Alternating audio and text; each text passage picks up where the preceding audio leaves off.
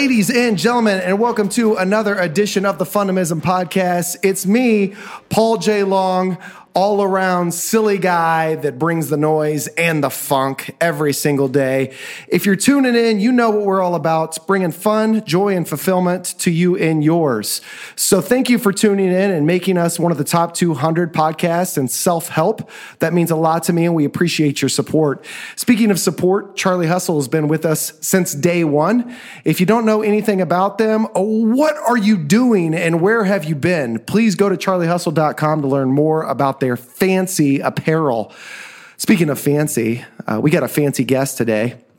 He is so fancy, he even commented on the fanciness of my headphones. He is the Ambassador Brewer here at Boulevard Brewery. One of my favorite beers, Boulevard Wheat. I am just stoked to be here across table from Jeremy Danner. What's good, Jeremy Danner? I'm so happy to be here, man. The sun's shining. Yes. Obviously, it might not be shining when people listen to this, but it's shining right now, dude. It is definitely shining. That's right. So I just got back from Detroit. The sun was not shining there. I've never been to Detroit. You haven't? Being a Royals fan, you've never taken in a game? I need to get up there, yeah. Do you travel and watch the Royals? You know, I went to a game in Cincinnati last year for work. Some of our sales guys who understand it or cool are like, you could come. Like, I'm going to Seattle in June. Okay. I'm like, well, there's happens to be a baseball game in Seattle in June. Do you want to come? I'm like, yeah. So they'll figure out a trip around that. So I've been to. I saw a game in Chicago a couple years ago. Sure. Those guys did not like us there. No. We had really good. What's Chicago? White Sox. Okay. Yeah. We had really nice seats behind home plate, and I had a Salvi jersey on, and these guys yelled at me the whole like, "You're going to strike out, bro." I'm like, "I'm not batting, so I'm not going to strike out. I'm drinking beers with my friends. I win." But right. They're like, "Please don't talk trash back to the Chicago White Sox fans." No, that is going to happen because that's all we know. Our relationship is kind of blossomed through social media, as your relationship with many individuals in not only Kansas City, but elsewhere. Beer aficionados, Royals fans, all things Kansas City. You're really active on social media, which I want to talk about. But of course, you kind of blew up on social media when the Royals all of a sudden hit their heyday, right? 2014, all of a sudden we're winning games for the first time in 29 years, essentially. Is that crazy? Is my timeline right? Yeah, it feels right. I mean, I've been pretty active. I think I joined in 2009. Okay. And I never really cared about, and I still don't care about how many followers you have. And I don't think people really do care about that. Maybe some people do. But yeah, around that time, people were like, "Oh man, this guy is this Royals fan for a long time." And like, we were out doing events in Philadelphia, New Jersey, and Florida. We launched those states in 2014, and people would come to events and be like, "Hey man, we're pulling for you guys." And it was neat to have that. Right. Somebody crossed the street in Philadelphia. I was wearing a Royals jacket, and this guy like looked up and saw my jacket. Didn't recognize me, but he saw my jacket and crossed the street. And I'm like, "Oh no, what's about to go down?" He put his hands on my shoulder, rooting for you guys. I'm like, "Oh, thank God!" Yes. Like, I thought you were going to kill me. But if you die on a work trip, is it in Fight Club? It says your insurance pays out extra. Is that what it is? I think so. So yeah, I thought about to that. Your family, of course. Yeah. Right? But I'm like, this guy's going to murder me. But it was neat that sort of all happened at the same time, and just being positive about baseball and positive about the Royals and Kansas City in general, I think is kind of what helped that happen. But outside of like dying on the baseball diamond at Kauffman Stadium, I mean, being in Philadelphia, sporting some Royals attire and being so proud of your community and team that somebody kills you for it is pretty dope as well. That's a good way to go. Yeah. my wife would not agree, but fortunately for me, she never listens to any podcasts I do, so we're good. Oh, I'm going to send her this link. Don't do it, man. So before we get, because I got a million questions, and you mentioned Chicago and the cell, so I got to tell you a brief story about that. But before we get too far down the path, we start out with one question every single guest. Our business is fun. What do you do for fun? Man, my favorite thing is to take my boy out to the K and catch a game and have a beer and eat a bunch of candy. Yes. Like, I love that. And then I think if I had to pick a second, it'd be hanging on the couch with my wife and my kid and our dogs. Like, awesome. That's where it's at, man. Cool. So family gives a lot of people strength, right? Yeah, it's huge. What's interesting about that is sometimes the things that pick us up can also tear us down, right? And so, we have a 6-year-old and a 3-year-old, and I, like you, thoroughly enjoy hanging out with them all the time. We're trying to potty train right now. We're also trying to learn to ride the bike. Sure. And, man, they hate bedtime. Yeah. So, so do I, man. That's true. Yeah. True. In fairness, so do I. True, but my point is, it's easy for us to say I like to chill with my kids, right? what's amazing about what you said is you were far more detailed. I like taking in a baseball game with my son, right? I like hanging out on the couch watching a show with my wife.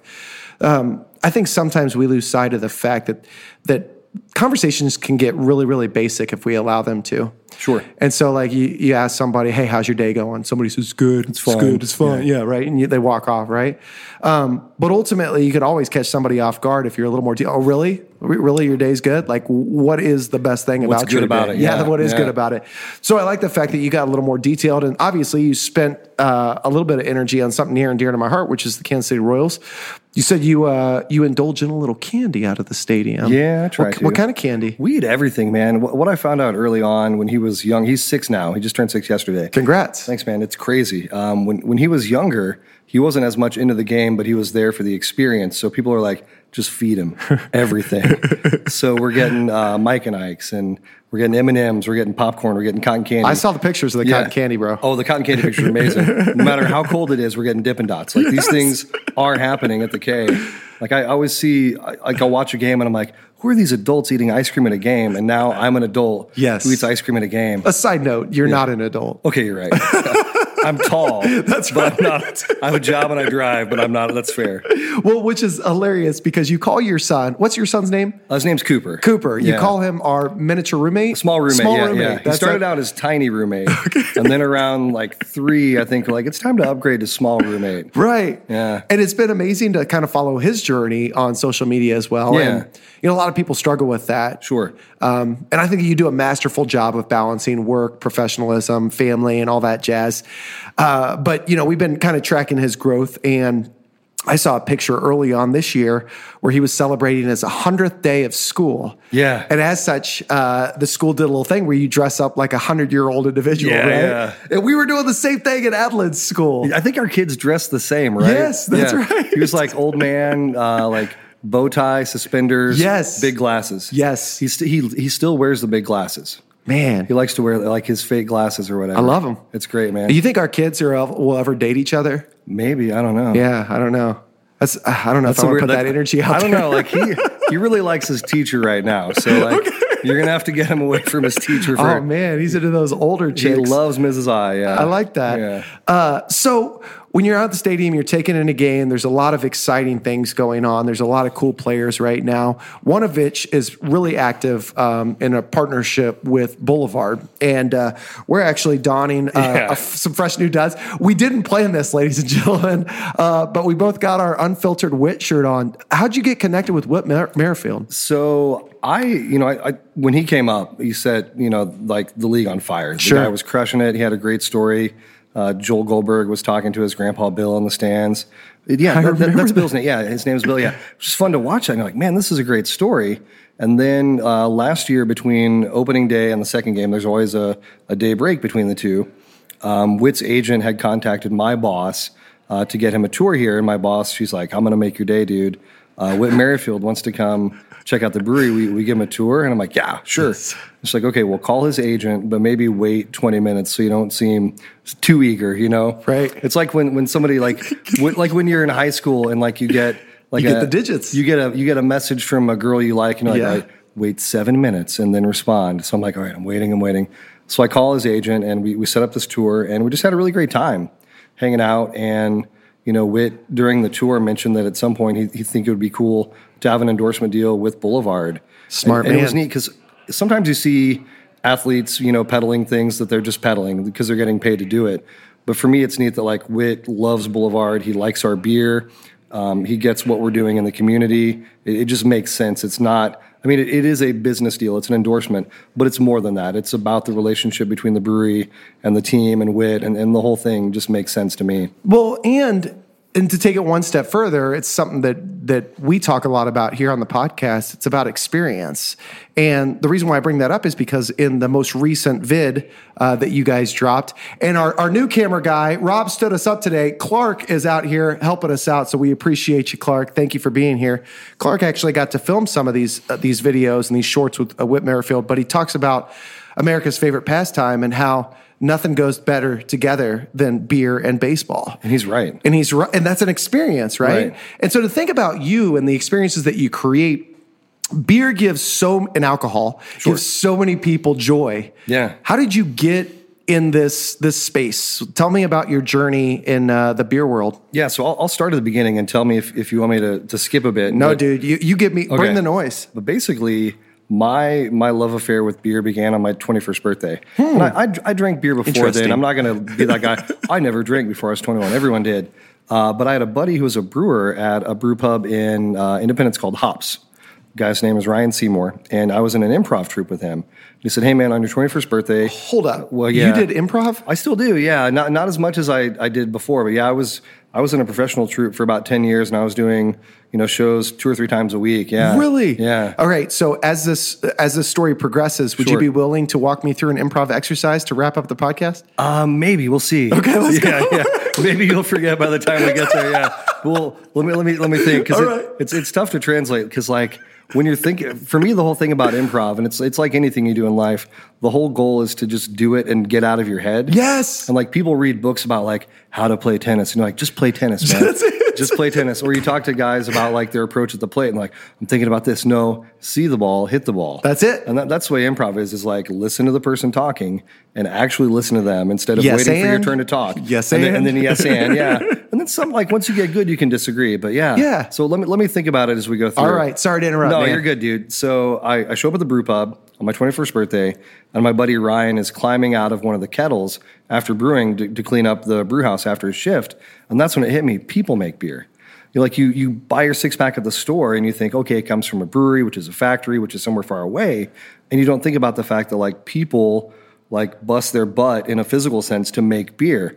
He lugs grain around, he carries it. He gets in this kettle and scrubs it and cleans it. Comes out sweaty and disgusting, but he does that because he loves beer and he loves that end result. And that's when I became obsessed and started reading everything I get my hands on about beer. So I bounced around to a few bars and kind of worked at bars that focused on craft beer and proper service and storage and all that, and educating people about beer. And then I worked at Coach's down at 103rd. Dude, I remember in that. Warrenville for a couple of years. Didn't they lose their owner last year? Yeah. And I actually got fired at the end of my tenure at Coach's, which is there's a theme of my jobs leading up to here of getting fired. So I got fired, and I'm like, you know what? I'm going to go up to 75th Street Brewery. I'd been hanging out there drinking beer. I'm going to go try to get a job waiting tables and bartending there. So I did that in November of 2005. And then in June of 2006, I was offered a spot on the brewing team as one of the assistant brewers, and kind of got into that and fell in love. I thought maybe someday I might like to run my own brewery. So I went into management at the brew pub and learned quickly I'm not a manager. Now, have you ever done homebrew or anything dabble? No. What's crazy is the first batch of beer I ever made was 7 barrels. So 14 full-size kegs is the smallest amount of beer I've ever made. Wow. Which is nuts. That's an insane amount of beer to start out. Sure. Real quick, you said that you realized you're not a manager of people. No, I'm a worker bee. Okay, yeah. Why do you say that? I'm not a good manager. I want to work, and I want to work with people. Okay. And I found that during the shift at 75th Street Brewery, I'd be out, bussing tables, running food, doing that kind of stuff. And no, you need to manage the shift. And I'm like, I don't know how to do that. Right. And it's also tough. I'm not a control freak, but I'm a bit of a perfectionist. Okay. So it's hard for me to watch people mess things up. And that was tough. And as a manager, you have to give people the opportunity to fail, because that's how you learn. Do you remember Nick Burns, your company's computer guy off SNL? No, I've not seen that. Jimmy Fallon used to have a bit, and he was it was in the 90s when the computer was relatively new, and so he was the rude computer guy. Whenever you had a problem, he'd come in and he'd get super frustrated because he'd be walking you through something, you wouldn't get it, and so he'd say, "Move!" Yeah, same kind of thing. Yeah. Let me wait your tables, man. Exactly. Yeah. And I'm like, this is terrible. So I left there and actually took a job managing another bar, but more bartending as a managing from behind the bar. That was more my speed. While I was doing that, I was working as an assistant brewer at the power plant up in Parkville. Okay. And then also working part-time on the smokestack line here at Boulevard. And that was in early 2008. Okay. I got fired from my bar job on St. Patrick's Day. For with cause? Yeah. And I won't mention the bar. Okay. But yeah, I went in for my shift at the beginning of the day on St. Patrick's Day and said, "Hey man, before you get started, let's talk." And I'm like, "Oh, here it comes. I'm getting fired." And they sit me down and they fire me, and I say, "Thank you." And they go, "What?" I go, "Thank you for firing me. This isn't working out. We all know that. I'm not happy here, but I'm doing this because I feel like I need to. Yes. But this is the kick in the butt I need to get focused back on beer. Love it. So I said, thank you. And then I went out to the car and I cried. And then I called my wife, said, hey, I got fired. She's like, you don't like working there anyway. I go, Right. You're right. It needed to happen. Isn't that an interesting dynamic? I just had this conversation with a gentleman in the airport yesterday because he was talking about the culture of his organization and how it's really stuffy, and he feels like it's disingenuous because he's more lighthearted like you and fun, and he's always like holding himself back. Sure. And so he struggles because he feels like, you know, he's nitpicked in these meetings and he just doesn't feel like himself.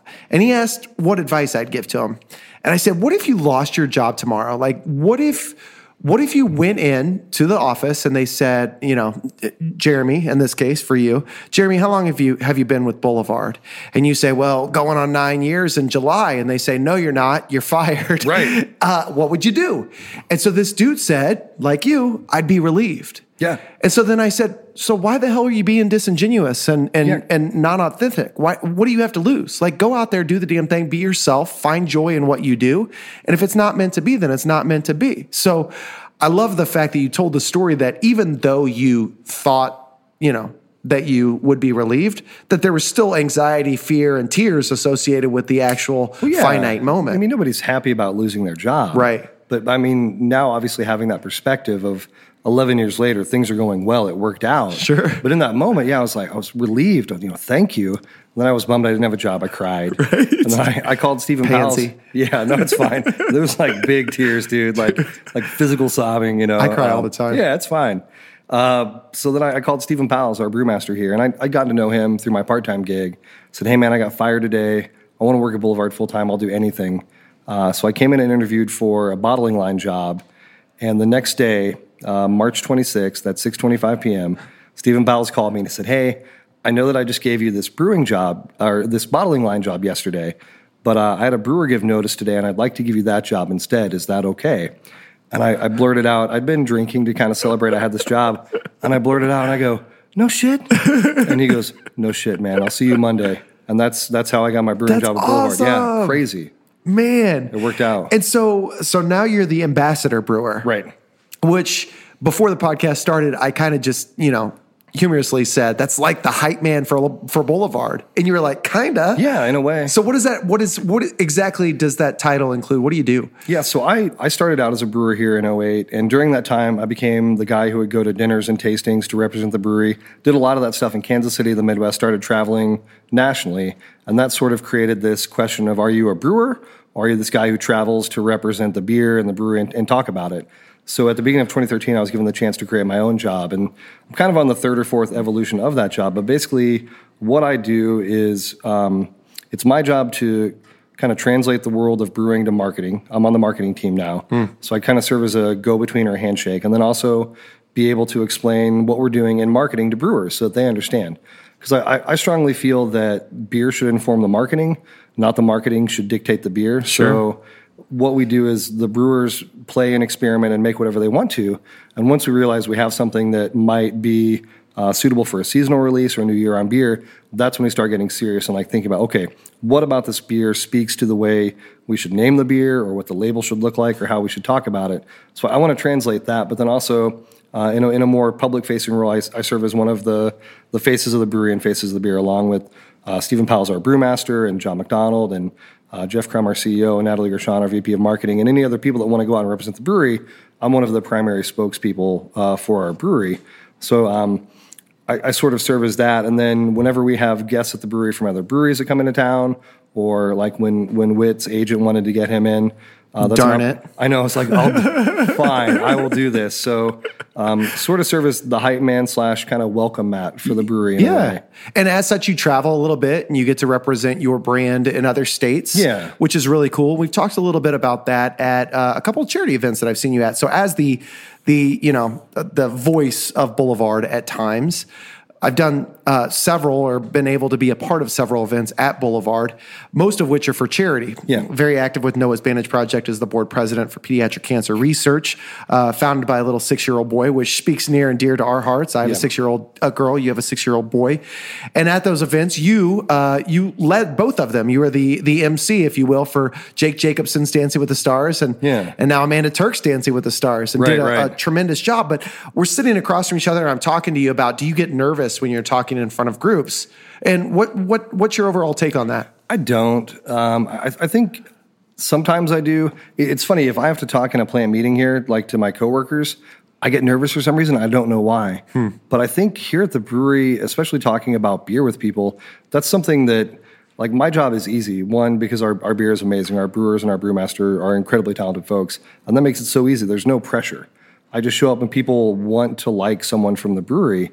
But then at the same time, doing these events, especially when it's fundraising and it's something, we talked about this before we started recording, one of the reasons that I feel it's important to help out when I can is that I'm so lucky that my son is happy and healthy. We don't have any major issues. So I don't want to mess it up. Right. I want to do a good job for these fundraisers. And that there's a little bit of pressure there to not mess it up. But then at the same time, my reputation precedes me, and I don't want people to be disappointed either. So I put a little pressure on myself in that regard. And I do get a little bit nervous before it starts. But then once it starts, it's just hanging out, talking casually, having a beer with people, and everything seems to flow from there. And that seems to be the difference. You mentioned that still to this day, when you have these business meetings, you might get a little worked up or more anxious. Sure. But this is a setting where you thrive, right? Where you're sitting across from me and we're talking, or you're emceeing an event, because like it's improv, right? Yeah. You're just going with the flow. And I think that it draws a very strong parallel to what you had mentioned earlier, in that you want to hit a baseball, like just get up there and look at the ball and swing the bat at it, right? Get out of your frickin' head and do the damn thing. And unfortunately, I think that so many people in life, whether it's speaking in front of a large group, or potentially finding a job that works best because you're in a miserable situation, or having a difficult conversation with a spouse, whatever it may be, you just freaking weigh all the options of what could be and what you might say and what you should say. And ultimately you just prolong the inevitable. Right. It's also unfair. Because you start that conversation with someone, if you like, say you're mad about something and you're driving home and you're like, oh, when I get there, I'm going to say this. And you have the conversation in your head before you get there. And you start the conversation in the middle and the other person's like, whoa, I don't even know what's going on. We had a guy here on the brewing team, great guy, but he had great questions about marketing, but he would start the conversation in the middle. And I'm like, Dan, what are we talking about? How'd we get here? Like, I don't even, he would say, he'd say, the reason I ask is how he would start. And I go, you didn't ask me anything yet.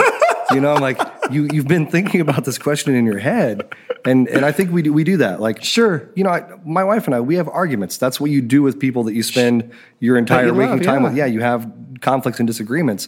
And I try not to do that. I'm like, wait a minute. I started in the middle of this. That's not fair to you at all. Sure. So that's the other thing you do when you get kind of psyched out about it. Yes. But I think the difference for me in the business meeting situation, especially in our plant meetings, is you're talking at people instead of with people. Oh, and perfect. What we're doing now is talking with, and that's also why when I speak to large groups, if I can, I project pretty well. I prefer to not use a microphone. Sure. Because to me, this microphone and not right now, this is a barrier. Obviously we're recording. It's no, important, you're right. I get it. But this microphone is a barrier. Yeah. It's this physical barrier in between you and the people you're talking to. Sure. And to me, that represents talking at instead of with. And man, that's why the smaller things we've done in the brew house bar over here is so great, because I can look at people and see that we can make eye contact and talk with each other about things versus like addressing this faceless crowd and having the microphone in the middle and hearing your voice in a different way. It's all these things that are barriers to actually real communication, which is what makes the talking with so much more important than talking at for me. That's exactly right. And what's amazing is we play very similar roles in our professional careers. Yeah. So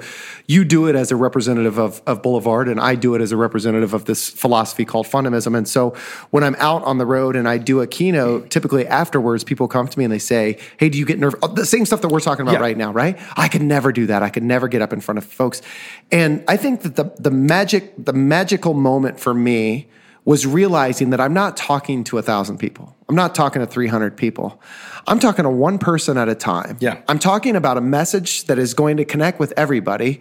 But I talk to Jeremy, and then I move on, and then I talk to Stephanie, and then I move on, and ultimately, to your point, you're now talking with people instead of at people. Yep. And I love. And speaking of improv, I never give the same keynote twice. I mean, I have a general outline. Sure.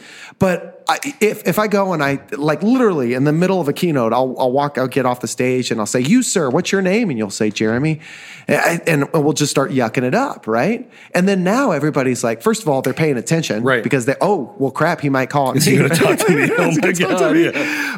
But more importantly, people are like, "Oh, he's relatable," and that's what you are. Yeah, that's important. And so I think that ultimately, if anybody out there is listening to this and you struggle with getting up in front of groups of people, the most basic skill that you can have is, instead of looking at it as talking to a large group of people, look at it as you're just carrying on a conversation. You're being authentic.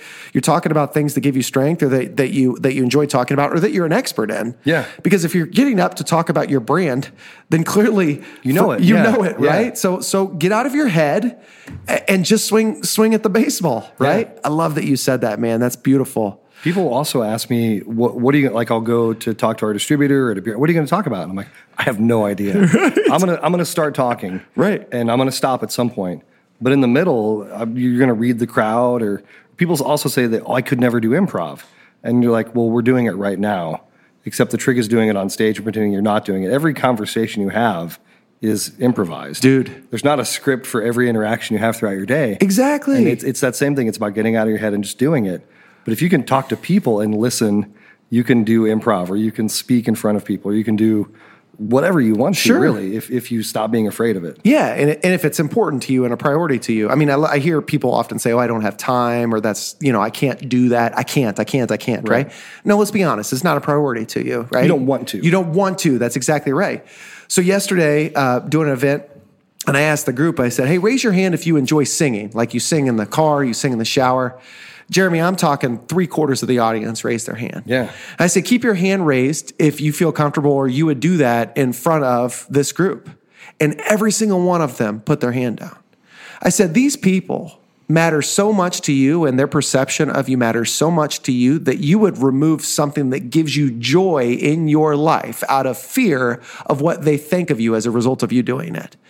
Nobody should be that powerful in your life. No, and there are probably people in that room whose names they don't know. That's exactly right. Yeah, you're like, do you know this person? No. Then what do you care, man? Exactly. Yeah. Which is a perfect segue to a conversation that we've had often, and a conversation that many listeners struggle with on a regular basis. Business right now has shifted in terms of marketing. A lot of individuals are going to learn more about brands via social media. For sure. I'm talking individual brands and organizational brands. And so as such, we have this facade that we put out there. There's two people out in the world. There's the person that you are and the person that you present yourself to be. And so I started following you on Twitter, and great dude, very authentic. I'll never forget the GIF that I saw of you where you're clapping, right? Yeah, and it's still, what is it? Royals clap. You still search GIFs, and it's so there, good, right? Man, oh, dude, it's so awkward. You're like, was it Barbara Streisand that did that? I'd had a few beers that game. Just one or two, right? But anyway, I love that. And so, but my first time interacting with you was actually at Royals Fan Fest in 2015. Yeah. I saw you, and I think you even had your family with you. I think so, yeah. So that was really cool to see you outside of the IT world. Like, now you're an actual person. He's and it's so weird. People say that, I mean, like, oh, you're a real guy. And I'm like, what'd you think you were going to get? Like, I'm a terrible liar. I can't lie. Like, I can't lie in person. I certainly can't lie online in written words. Yes. Yeah. Like, I am who I say I am. But there's a lot of people who do. Sure. And there's a lot of internet trolls out there. Oh, yes. And I've seen you, and you do it very honorably. I've seen you get into really respectful conversations about disagreements of opinion in terms of craft beer or whatever it may be. How do you manage that? Because there's a lot of people, and we talk about professional athletes getting torn down by what people are saying. And this is a huge negative burden for a lot of kids these days, being bullied. How do you manage that? I used to allow myself to get excited when someone would say something that I felt was unfair or hurtful to me. But then I realized, I don't know this person, they don't know me. Right. And so many people online, they don't have their own picture. They have like a bald eagle on top of a mountain or something. They're like, oh, here we go, buddy. They don't have their real name. They don't have where they live. They don't have where they work. So all my stuff it's there. You can Google me. You'd be like, yeah, that's him. You know, you could be a catfish, though. I could be. It's a very elaborate catfish. Yeah, like some Andy Kaufman style stuff. But like, it's been 20 years of ta-da. Gotcha. Yeah. But what I realized is, I got in trouble for a tweet I posted a couple years ago, and it caused me to sit down and really reflect and write down some personal guidelines. And one of the first things I wrote down is let the haters hate. And when someone is intent on hating you and trolling you online, there's nothing you can say that's going to make that person go, oh, you're right. I'm so sorry. I've been unreasonable. Let's have a polite conversation. Yeah. That's not going to happen. You seem like a really respectful guy. You just have to let it go. But at the same time, it is weird because I found one of the worst things you can say to someone online is, I respectfully disagree with you, and here's why. And people, I don't want to argue. Well, we're not having an argument. Right. We have a disagreement. Right. And we can have conflicting points of view and express those in a polite, respectful manner, and that's not an argument. It's a conversation. Sure. But people forget that. So I always try to frame it that way. People are like, I didn't mean to make you mad. I'm not mad. If I were mad, I would say I'm mad. That's how you'll know. Sure. But I just disagree with you. So I try to, I give people the benefit of the doubt now. Before, I just like, let's unleash hell. Like, let's fire hard. Like, fire everything right now. Right. And that's no way to be. No. You know, like I wouldn't talk to people like that in person, and I would hope that people don't talk to me like that in person.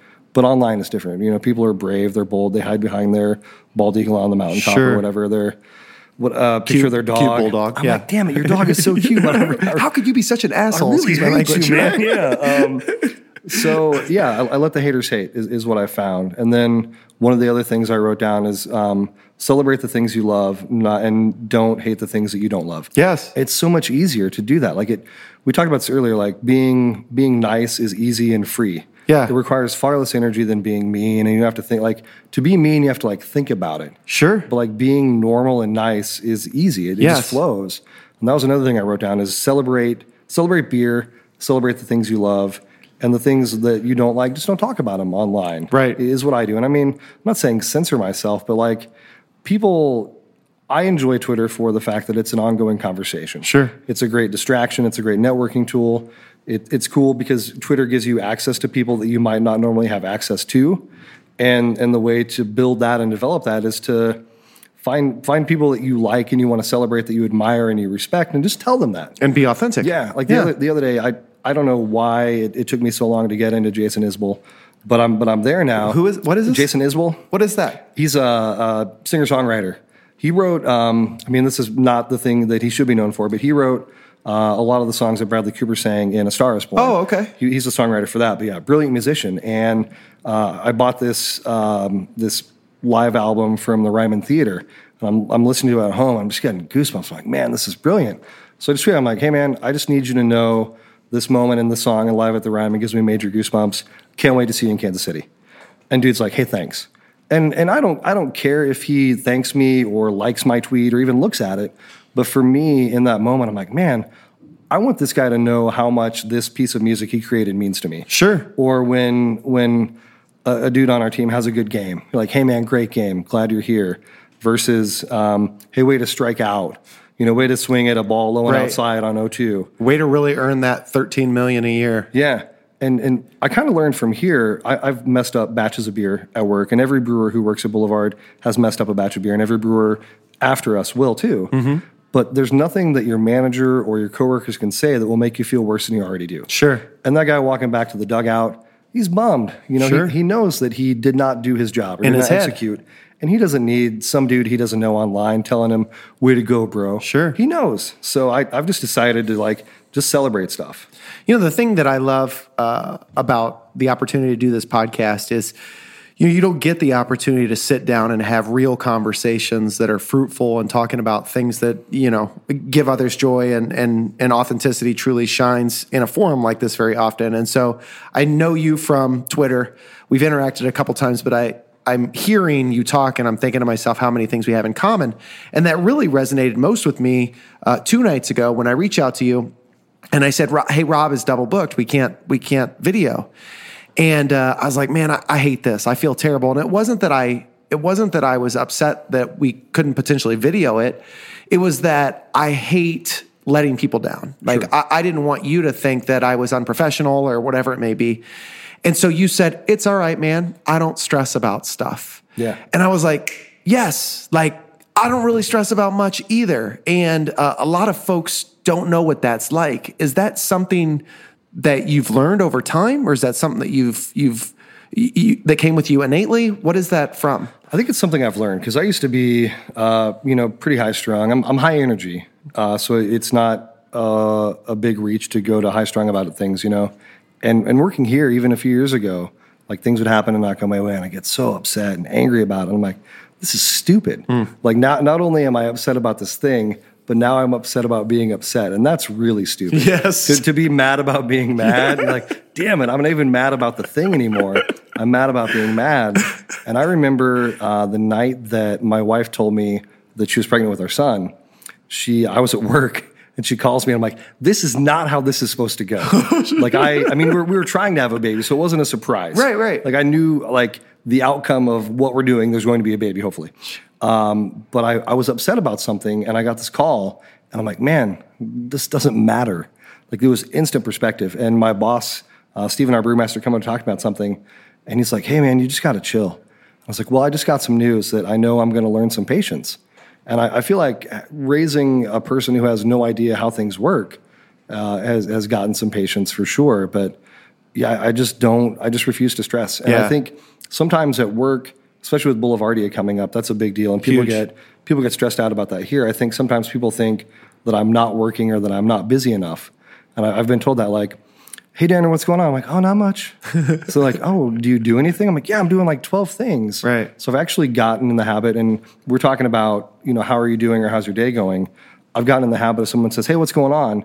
Here are 3 things I'm working on. Yes. And that you can have more real interactions that way too, but then also let people into whatever your world is at work. Because there are people, and rightfully so, might not completely understand my role here at Boulevard. People outside, whenever I do interviews or stuff like this, so what do you really do? And I'm sure there are people here at work who don't completely understand. Right, so like the Bobs from Office. Right, what would you say you do here? Right. So I'll tell, like, well, I'm working on label copy for this smokestack beer.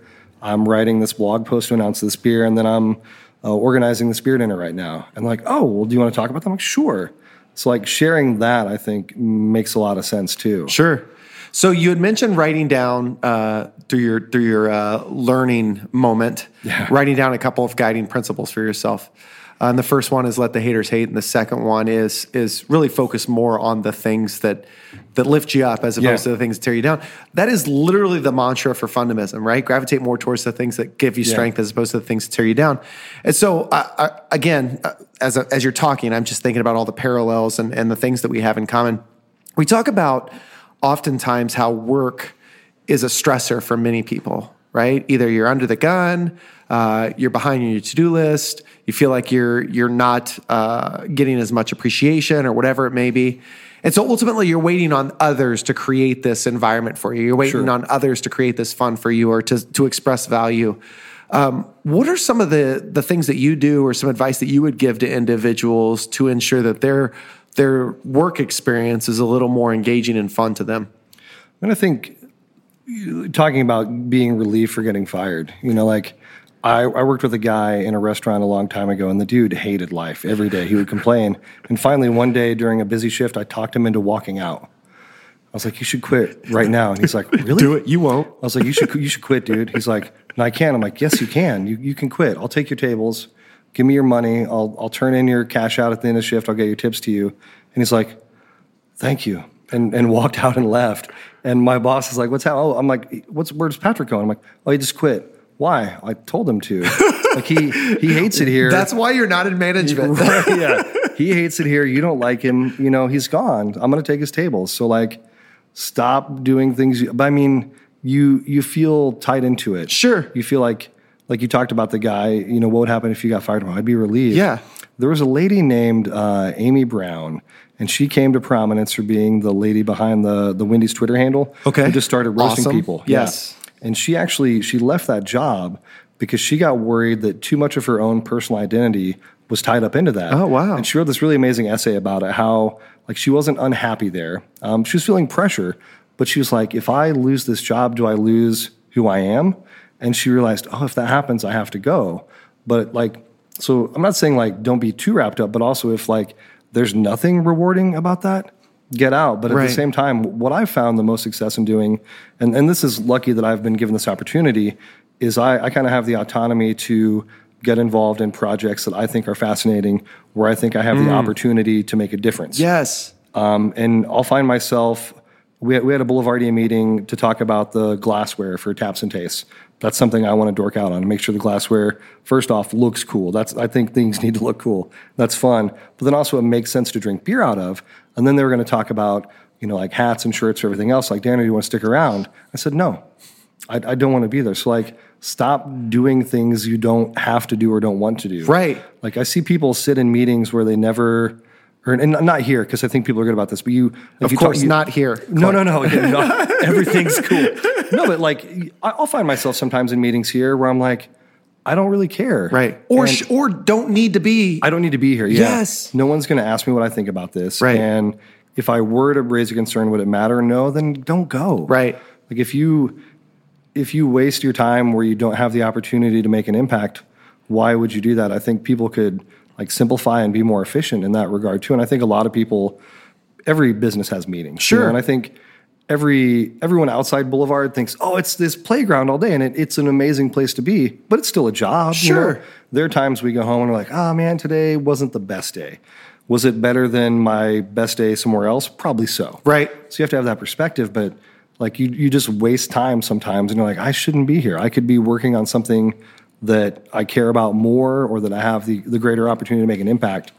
And in my role, I go to a lot of meetings with folks who run our company, and sometimes I'm in situations where like I don't necessarily 100% agree with something or with someone, but I don't have the opportunity to influence that, so I don't waste my time. Just stay out of it. Yeah. Yeah, smart. And my wife has had that in her history too. She's like, I don't really agree with this, but I can't change it, so I'm not going to worry about it. Yes. I always talk about the movie Fight Club a lot, and that's probably you've made a couple references before the podcast started. Yeah, that's probably something that's just my age, being a male. I identify with that movie, but there's a scene in the cave where Edward Norton is talking to his spirit animal. Yeah, and he's like, "You have to let that which truly does not matter." And the penguin goes, "Slide," and like you just have to let things slide. That's man. true. And I've gotten better about that. Yes. And I used to like wait for things.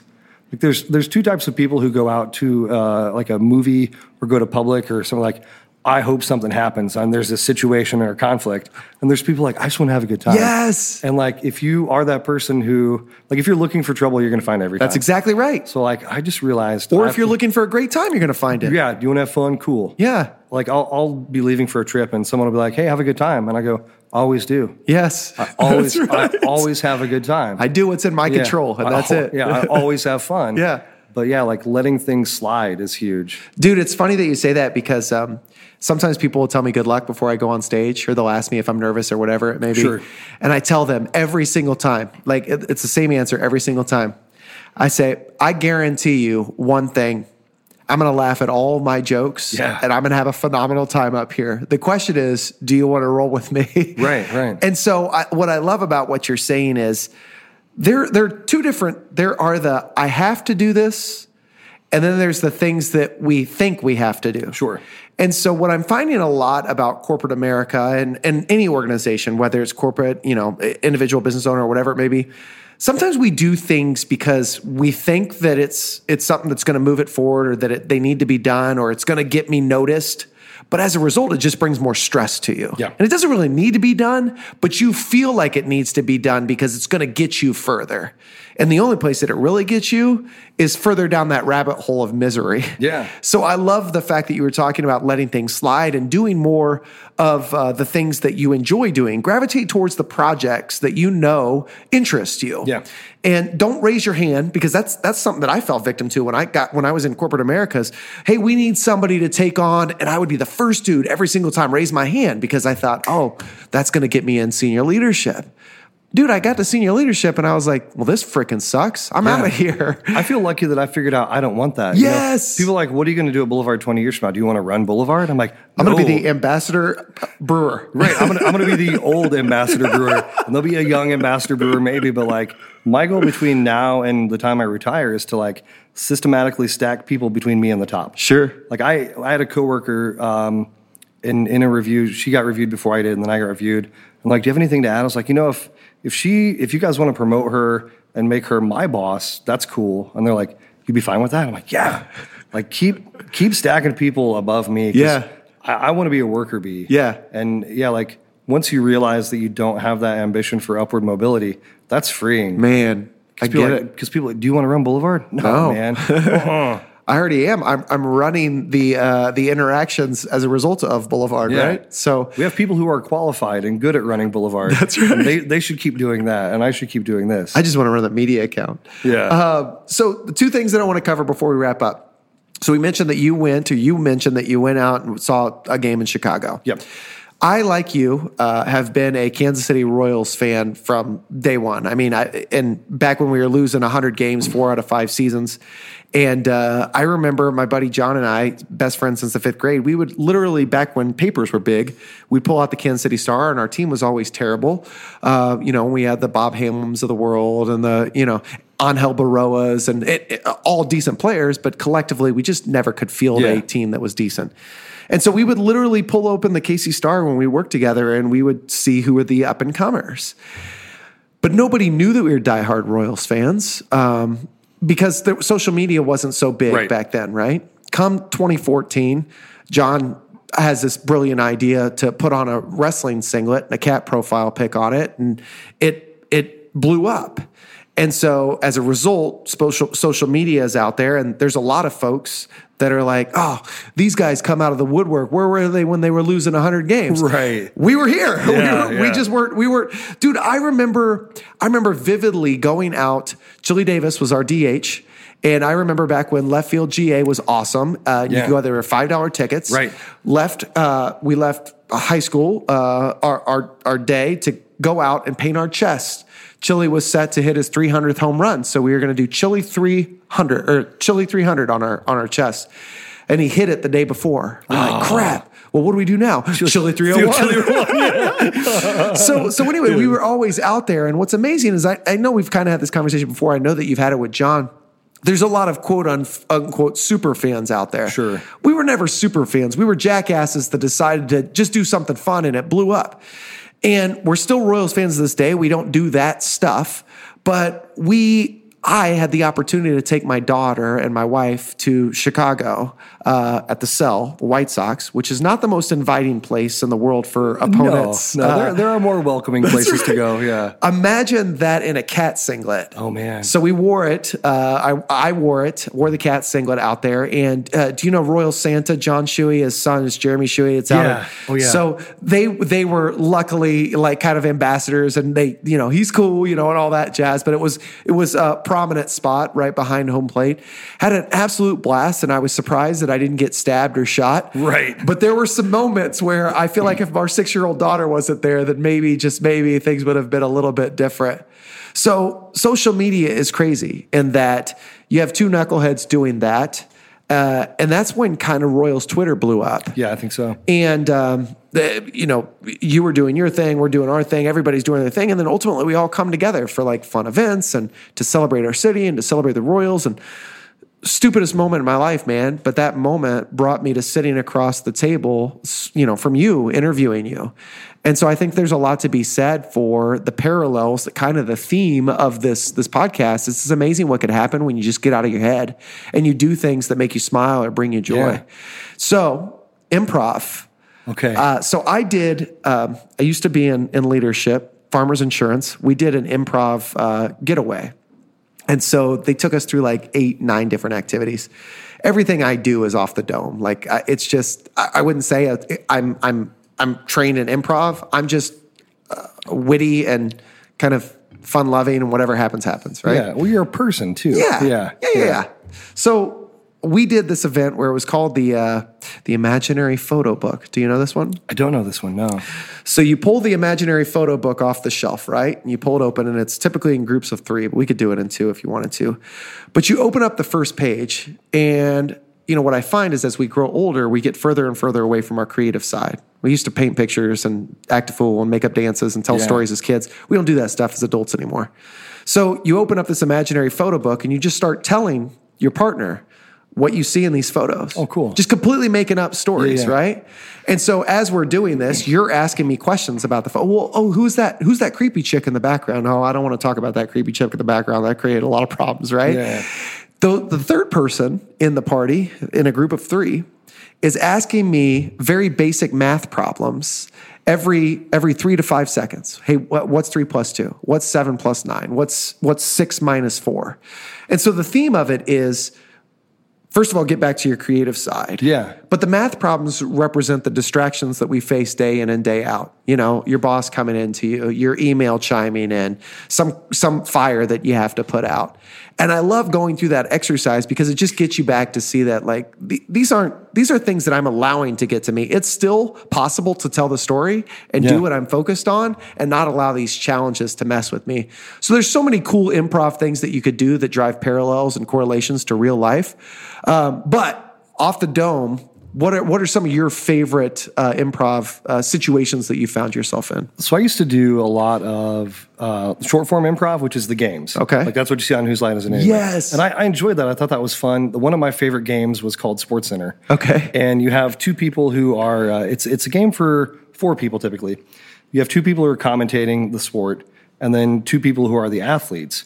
But the thing is, the sport isn't a sport. It's washing a dog or baking a cake. Oh, yeah. Okay. But then you compete in this very, exaggerated manner, and there's always catastrophe. Sure. Like, no one ever makes a perfect cake. Right. Things go south or whatever. And it's the job of the commentators to, in improv, we talk about giving gifts. Okay. Where you're like, and that means in a situation like it's about taking care of your partner. So if you walk into a scene, I'm like, hey, Dad, how was your first day at the tire factory? I've told you everything. Like, you're my dad. Yes. You work at a tire factory. Today was your first day. Right. I've given you this gift. Boom. You've have to teed it up. Yeah, you don't have to walk in and think, oh, who am I? What's happening in the scene? Pardon me. You automatically know what's going on. Sure.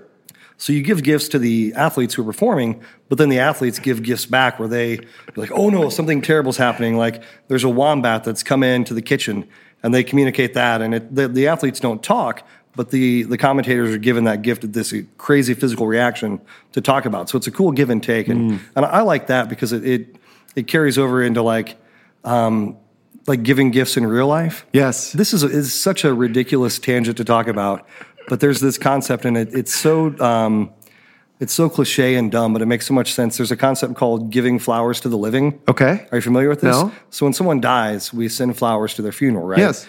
And they're dead, and they can't see those flowers or appreciate them. But what if you sent flowers to people who are alive? To, hey, I'm thinking about you. Yeah. And it's not actually physical flowers. Sure. But just texting someone, Some hey, kind man, of appreciation. hope you're having a good day. Yeah. That's like, oh, man, it's so cool. But, like, you give each other flowers in improv. And, yes. like, that allows the scene to grow and blossom and to be this productive, collaborative thing versus if you walk into a scene and you go, hey, Dad, how was your first day at the tire factory? And I go, I'm not your dad, and I'm from Mars.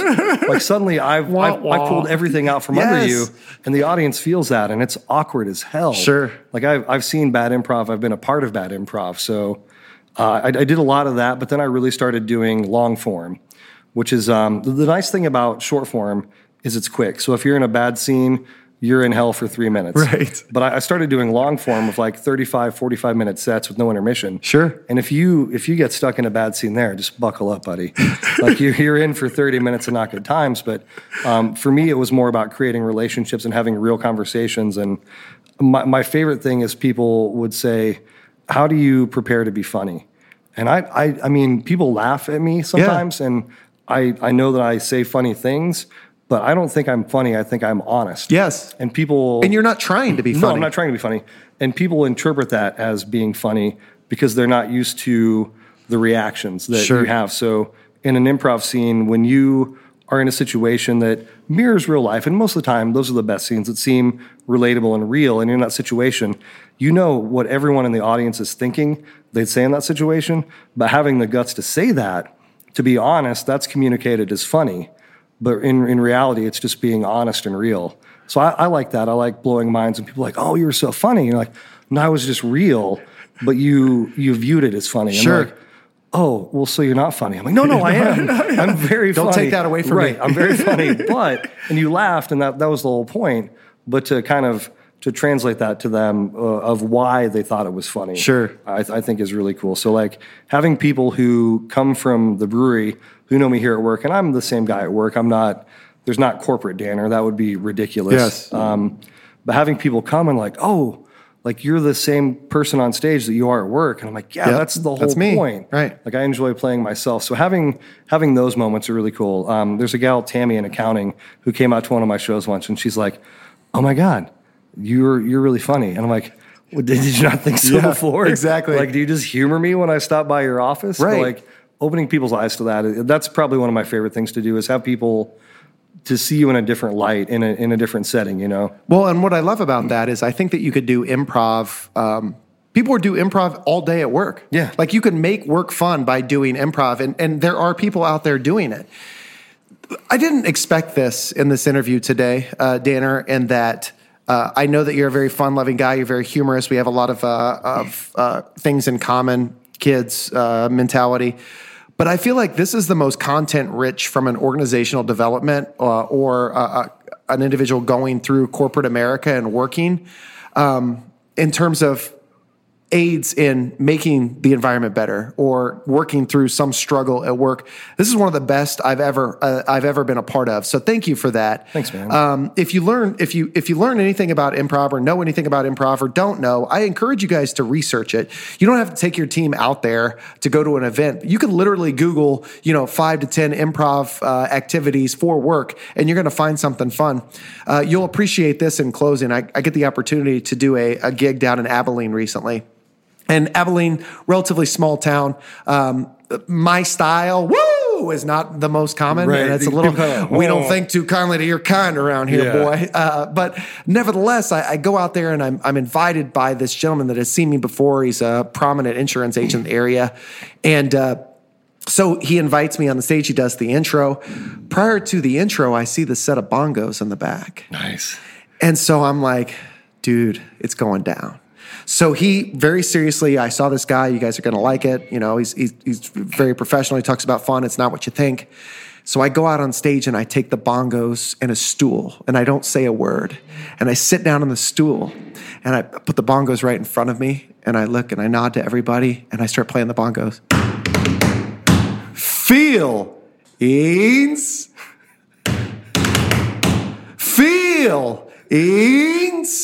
Look around and I go, happy, sad, feelings.